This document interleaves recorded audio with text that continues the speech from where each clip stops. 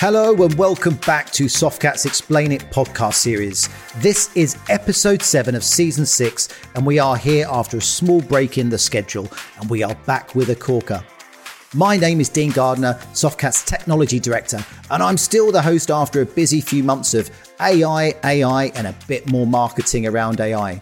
Seriously though, is everything AI now or just language models that are able to learn things badly? Who knows? Well, hopefully we do. So we're here to still explain it. Every episode, our team of experts are here to talk tech in simple, jargon-free language. And today, not AI.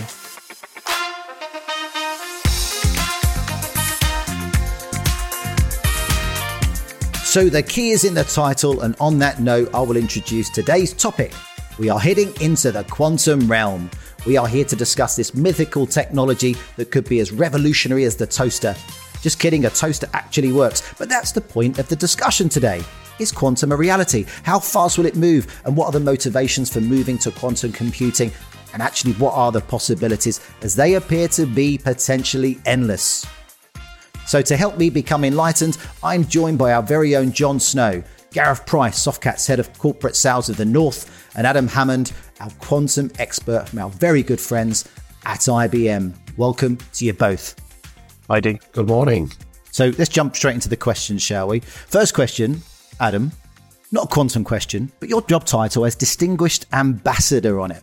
And I am curious to know what that actually means. So one of the challenges that we have with quantum computing is that people don't really know what it is. And probably more importantly, people don't know what it isn't. So what we've been doing at IBM is that we've been putting in place this network of technical specialists that we call ambassadors, who are really there to help people understand what quantum can do, what it can't do, to cut through the hype, to make sure that it isn't overhyped, but also to make sure that we have realistic and positive conversations. Me being distinguished, it sort of means that it's my day job. It means that I spend a lot of time talking to customers. And in fact, you can probably hear some noise in the background. So I'm currently here at Twickenham Rugby Stadium, where there is a quantum conference, Quantum Tech, where a lot of the quantum industry and the ecosystem in the UK has come together. So my job here is to advocate for IBM. It's to talk to people about quantum. So that's really what an ambassador is all about. Brilliant, Adam. And just on that then, so are you just talking today? Are you up on stage, or is it just a contributory listening thing? No, I'm here today as a participant. But one of the things that these conferences are really good for is for getting face-to-face time with people that, I'm already having conversations with, maybe talking to clients who are starting to do interesting things with quantum. And it's an opportunity for us to talk and to hear what state of the art is in terms of quantum computing and a real emphasis here on also keeping ourselves quantum safe. Oh, okay. We'll come on to that later. So let's go on to the quantum stuff. Let's get into the crux of it. So what is quantum computing in its basic form, and why has it become a topic that's, it's gaining traction across the tech industry and beyond? I'll come to Adam for that one. And Gareth, really keen to obviously bring you into that as well when we get an answer from Adam, if that's okay. Yes. So it's very tempting to think that with all of the progression that we've got with our sort of classical computing architectures and hardware, that we can attack any problem. But it turns out that there are whole classes of problems that classical computers are never going to be able to do, or never going to be able to do at the kind of scale or at the kind of cost that we need them to do to be practical. So, for example, we're never going to be able to simulate the way that nature works, chemistry, biology, physics on classical computers, because fundamentally they won't scale that far. So quantum computing is a completely different approach to computation. In a way, it's the first time in the industry that we've gone back to first principles of physics and maths. And what it does is it uses the slightly weird phenomena of quantum mechanics. And I suspect many listeners will have heard of things like superposition and entanglement and interference. And it turns out that if you use these phenomena, you can attack certain problems, and it's only certain problems, it's not going to be everything. You can attach certain problems in a very different way. And some of those problems are things that we really can't do very well classically. So, for example, if you're going to simulate nature, nature is by its very essence quantum. And so being able to simulate nature on a quantum computer is a far more practical prospect. But it also turns out that things like quantum machine learning may allow us to get better insight from data than classical machine learning might do with a smaller amount of data, or we can do better optimizations. So while this is not a general purpose approach to computing, the areas where it shows promise are areas where companies are spending millions and millions of pounds in doing research, such as drug discovery or new materials for electric vehicles, or hedging, financial instruments, optimizations of portfolios. And that's why we're seeing a real interest, because these are real life problems that people are really realizing that they can't be solved, appropriately on a classical computer. And Gareth, there's some really good use cases and industries that we work with. What's your thoughts in terms of quantum and the impact it potentially has within certainly our customer segment? I think there's going to be a huge opportunity at some point in time. I think that realization might not come for another 5, perhaps 10 years. But I believe there's actually an opportunity in front of us now in certain aspects of quantum computing. Adam mentioned the phrase quantum safe. There's quantum cryptography. So I believe there's customers out there that will start to look at this stuff. It tends to be certain enterprise level customers with very significant budgets that can afford themselves the opportunity to look into this. That is very speculative at the moment. However, if there is a realization of quantum computing at a global level, then I think that presents risks to businesses, certainly in the security arena. And there's an opportunity now for people to start preparing for that eventuality, looking at quantum secure environments. So when the onset of quantum computing does come around, you've got an environment that's protected against potential hacks and exposures and risks that could come with that as well. So I feel like there is something today, probably to a very limited customer base with very deep budgets, but longer term, I think more companies are probably going to have to get serious with it as we do hopefully realize quantum computing and it comes of age. And that's interesting in terms of where we are, where it's going. 'Cause you're saying it's one of those things that's on the horizon, but there's an immediate opportunity challenge that's happening probably in the IT world today, and certainly within, I can imagine, geopolitical landscapes where there's maybe a race, almost a race to quantum. And Adam, do you think that is a thing that is happening in the world where people are trying to get there as quick as possible for the betterment, but also, to Gareth's point, to mitigate and manage risk and security when those things do come? Do you think there's a race in that space? And do you think it's almost a political one as well? So I think there is a race in that space, absolutely. And I think the political element of it is that because this is a brand new technology, because we don't have 50 years worth of incumbency as we do in traditional IT, it's all up for grabs. So not only have we not solved all of the hardware problems, but actually we're only just at the stage where the hardware is good enough and big enough to generate the software industry around it. And I sort of liken it to how it must have been back in the 1950s at the start of mainframes, when we didn't have operating systems, we didn't have middleware, and we didn't have the algorithms that we take for granted in the libraries, and people were having to write the stuff from scratch. And that's sort of where we are in the quantum world today. The difference is that the rate of progress is frighteningly fast. And because we don't know what we don't know, that horizon for useful quantum is getting closer all the time, because we're working at the cutting edge of scientific discovery. So, there are things that we know now about how you would build a quantum computer and build the software for it that we didn't know 3 months ago because of the scientific papers that have been published in the last 3 months. So it is certainly true today that there is nothing that you could do on a quantum computer that you couldn't also do on a classical computer. I think it's also fairly clear that we're now getting to the edge of that. And, we're probably decades away from a universal quantum computer, but I suspect that we are closer than that to a computer that can solve one or two things better than a classical computer. And those one or two things will be very meaningful for the clients that want those things to happen. And that's why we're beginning to see an interest from certain clients. And, it's not so much deep pockets in terms of needing access to quantum hardware. That's, relatively straightforward. It's deep pockets in terms of recruiting the right skills. There's a lot of focus on mathematics. This is all about mathematical modeling and being able to put aside the resource and the budget to actually address something that doesn't give an immediate return on investment. That's a balancing act. So if you're a big financial institution which can see that, within the next 5 years, for example, there's an opportunity for you to make millions more or to save millions, then that's probably an investment worth making today. But there are, conversely, as Gareth said, there are many companies that are basically looking to the time when there will be a package they can buy off the shelf that says, this is the problem I've got to solve. And if I happen to have a quantum backend to use it. I don't care about writing the middleware and software myself. I just want to use it. And do you see any particular industries going faster and further than others?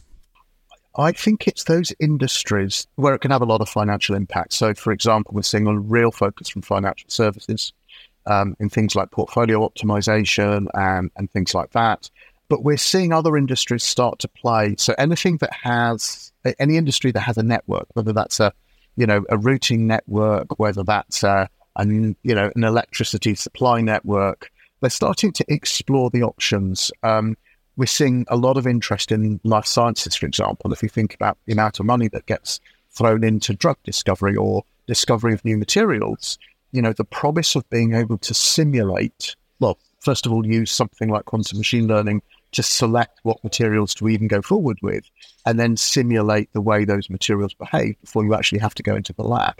As you can imagine, that's going to save billions and potentially open up a whole area of new materials that, just by the sheer difficulty of doing physical experimentation, you're limited. And so typically that's where we're seeing.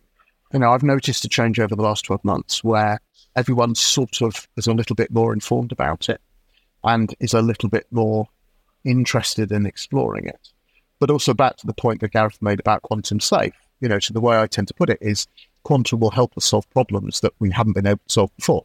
Unfortunately, we've used the insolvability of some of those problems to keep us safe. In particular, the fact that we can't find the prime factors of large integers.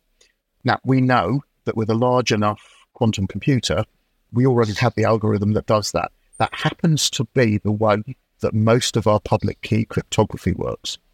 So we know that with a large enough machine, there is already an algorithm that will allow us to crack asymmetric cryptography, which is what we use to keep us safe. And so, back to Gareth's point, absolutely, companies need to start mitigating against that risk, bearing in mind that although we might be, guess out of the air 10 years away from a machine that could actually do this, the question a company's got to ask themselves is, what data do they have today that's encrypted that would still be valid in 10 years' time? And I'm sure if you look at your clients, and certainly if you look at our clients, there are huge numbers of clients that hold personal data, financial data, health data that will absolutely be valid and useful to hackers in 10 years' time, even if they, stole it now and couldn't access it for that time. So it is an important point. It's not something to panic about. We know what the solution is. We already have the solutions. It's a bit like a Y2K problem, but we certainly do advise clients that they need to start thinking about it, and they need to start thinking about how they manage cryptography overall. It's sort of the one last bit of the enterprise architecture where people don't actually have a hands-on view of what crypto they're using and how to manage it. And that's not just about quantum safe crypto. It's also about vulnerabilities in existing crypto. How do they manage that? So it's important to get going, but it's not something to panic about. So let me cover that because it's easy, you're right, to say something and not panic about it. But I just want to cover that. And Gareth, to your point, because you did raise it. So what Adam was saying there as a summary was that we've got encrypted systems today, technology we sell, that basically right now quantum has the ability to unpick. That's kind of what I understood from what you just said.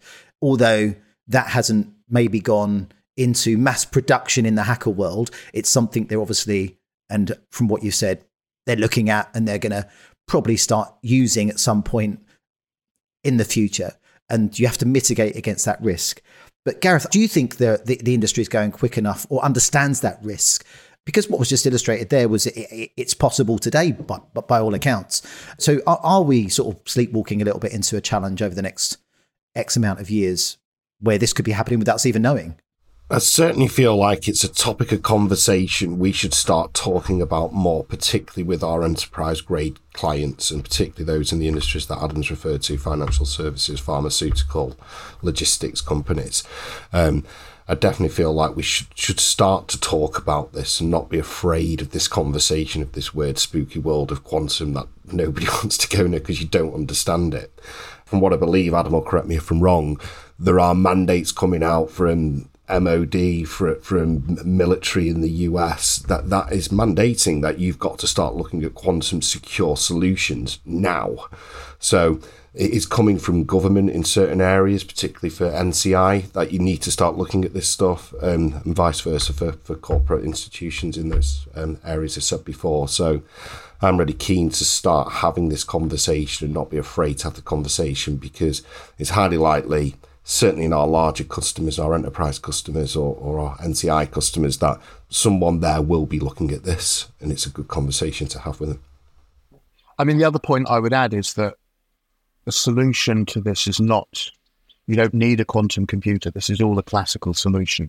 Fundamentally, it's new quantum safe algorithms. And as you rightly said, Gareth, the US is taking the lead on this. These algorithms are in draft form today. They will be finalised early next year. And then it's a matter of implementing them. They can be implemented on the same architectures that we have today. You don't need a quantum computer to be able to implement these algorithms. But as Gareth said, you do need, people need to start thinking about it today. The reality is quantum computing will change the world in terms of what it'll enable us to do. We just need to mitigate against the risks that also brings us. And that's typically the way I would portray it. There's a couple of things. First of all, what does the future look like, which is a huge question. And I nobody's got a crystal ball. I'm not asking you to give me, Nostradamus level insights, but just a kind of an opinion in terms of what quantum could do in the future.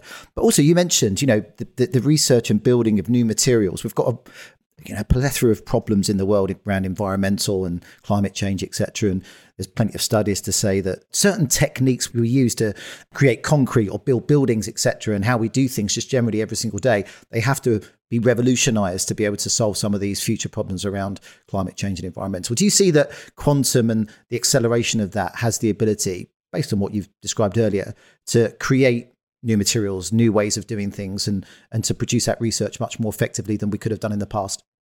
Yeah, so I'm always going to talk in the future tense, because, this is not something, we can do small science experiments today. So we can demonstrate that in all of these areas, we can, for example, simulate very small molecules. And, the machines are not yet big enough. They're not yet reliable enough. They're too noisy to actually do real science problems like that today. But the progress, we're progressing really fast. So you measure the capacity of a quantum computer in qubits, a quantum bit. And the quantum bit defines the amount of information that you can put into the problem that you're solving.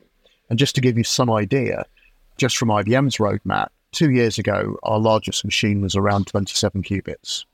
Last year, it was 127 qubits. We now have 433 qubits. We'll be over 1,000 qubits by the end of the year, 10,000 qubits by 2026, over 100,000 qubits by 2033. So the hardware is progressing, and each revolution of that hardware becomes more reliable, reduces the noise. On top of that, there's a lot of research from IBM and from others going into, how do we use classical processing techniques to take the noise out of it to allow us to move faster. And that's been a lot of the focus of the scientific papers published this year.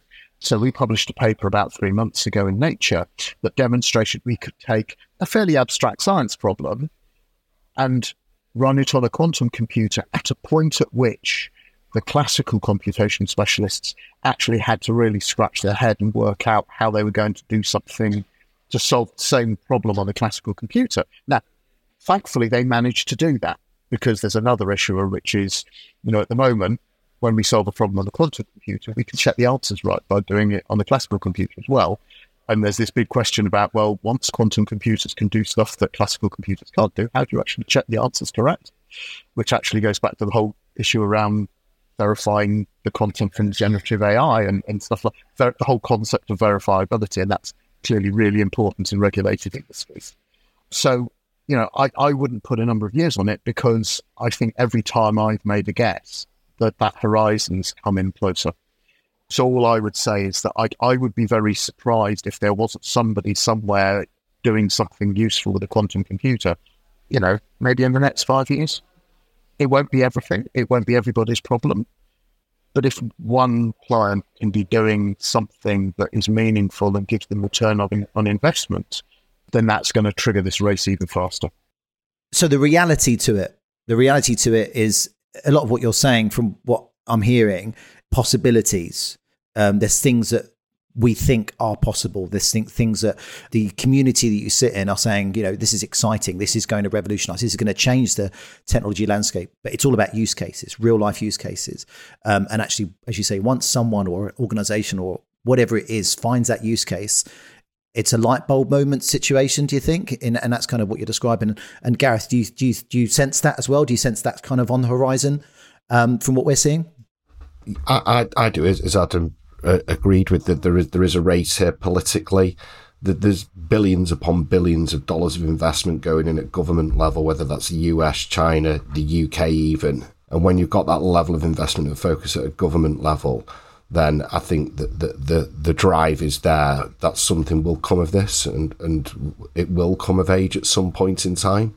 You talk about the complexity of logistics, and some of the logistical problems that quantum computing could solve is significant. So I think with the investment that you're seeing, certainly politically and by state level investment, the investment that you're seeing in education, certainly universities, the collaborations you've got, I think one's announced recently between, was it LA and Tokyo, Adam? There was a big announcement about those two universities working together on it. There's a huge focus on it, and I just personally can't see how we've all got this wrong and nothing's ever going to come of it. It just has to work at some point in time when you see what we've achieved in previous years. Yeah, I mean, I think it's important for people to understand that the concept of computing to quantum level is not new. Theoretically, Richard Feynman published his paper in the 1980s. IBM was talking about this in the 1980s.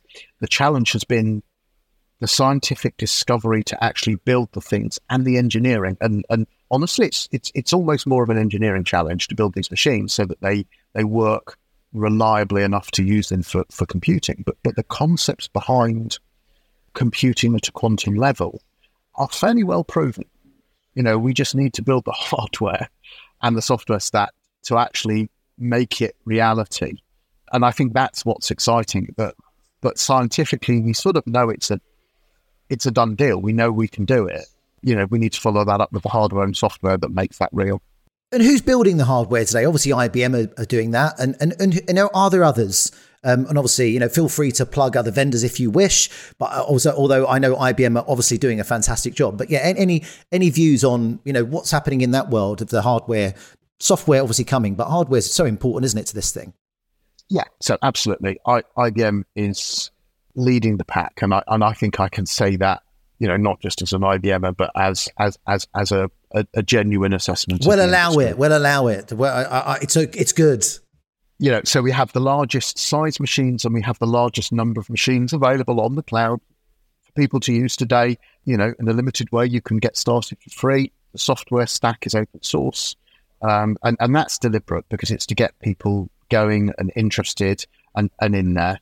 Although I would say the machines are you could debate whether they're alpha quality or beta quality, the service around them that we offer and our competitors offer are increasingly commercial grade services to access this early hardware.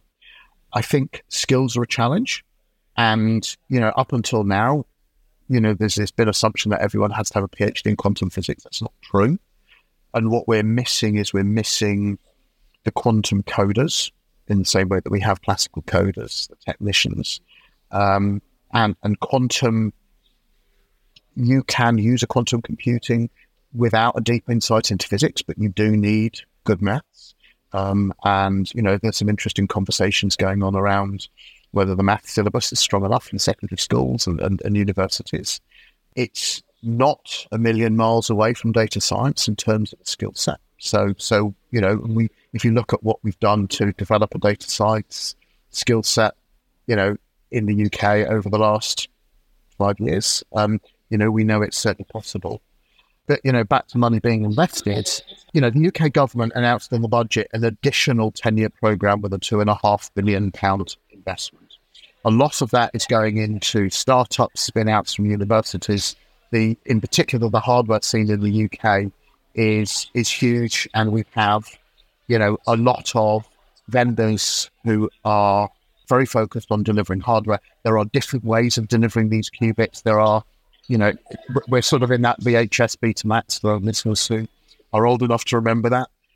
So for example, companies like Quantinuum, Oxford Quantum Circuits, Orca, these are three very prominent UK-founded companies who are all looking at different approaches to building quantum computers. We don't know who's going to be successful yet. Clearly, we hope that IBM will be.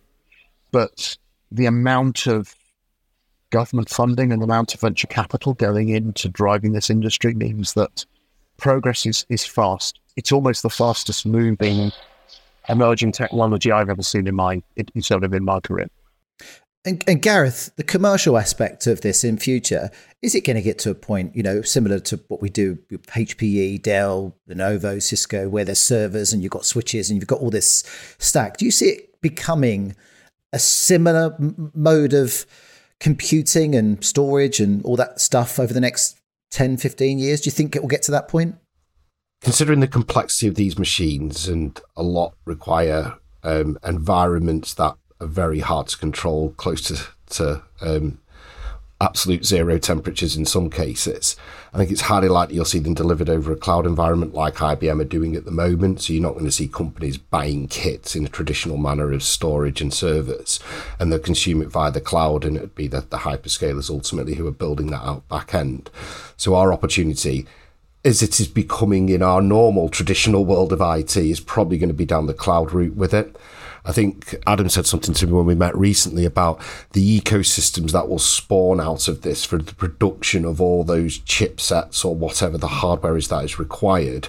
There may well be opportunities around that. When I think about how we may monetize this, I definitely believe there's a conversation we can have with companies today about their quantum awareness, and certainly the cryptography piece and the quantum safe element. But as Adam's alluded to, that there are loads and loads of new companies being created in the UK alone and globally that didn't exist, that will be using traditional computing to build their quantum environment. And that is an opportunity for Socket to sell our traditional stack into those as well. So there's almost two aspects to this, but certainly longer term, I'm expecting it'll probably be delivered in a cloud environment, and we'll hopefully help around that. And it's that whole concept of new jobs that don't exist yet will exist in future. Technology and hardware and software that doesn't exist today will exist in future. It's that speed of innovation and evolution that naturally we've seen for the last X amount of years. It just sounds like this is another massive wave of that over the next X amount of years as well. Yes, I think so. And I think it's important to recognise quantum computers are never going to stand alone. It's a hybrid environment. And in fact, all of the things that we have to do today around data science, all of the, data cleaning, data engineering, that's all classical stuff, and that will still be needed. And, the way to think about it is in the same way that you have GPUs in your workflow today, you'll have QPUs at some point in the future. And so, the skill sets for integrating these QPUs, whether they're cloud delivered or whether you're one of the few people who might actually physically buy a machine and put it in your data center. And that certainly will be a possibility in the future. But it is, as Gareth said, it's a whole new skill set, but it's a skill set that also has to work with the existing skills of things like enterprise architecture, security, data engineering. These are all things that people are doing today, and quantum just becomes another modality for maybe solving a problem using the same data and integrating it into it. So I think it's a huge opportunity, even for classical enterprises, because not everyone needs to be a quantum algorithm specialist. Preparing the data, integrating into the enterprise environment, etc. These are all classical skills that will need to be applied in this space. Thank you all for joining us today. And as always, thank you, our audience, for listening. And please remember, we like to hear from you. So why don't you leave us a review, as it goes a long way to help us to make this better for you. We will be back soon with another episode of Explain It. So keep listening.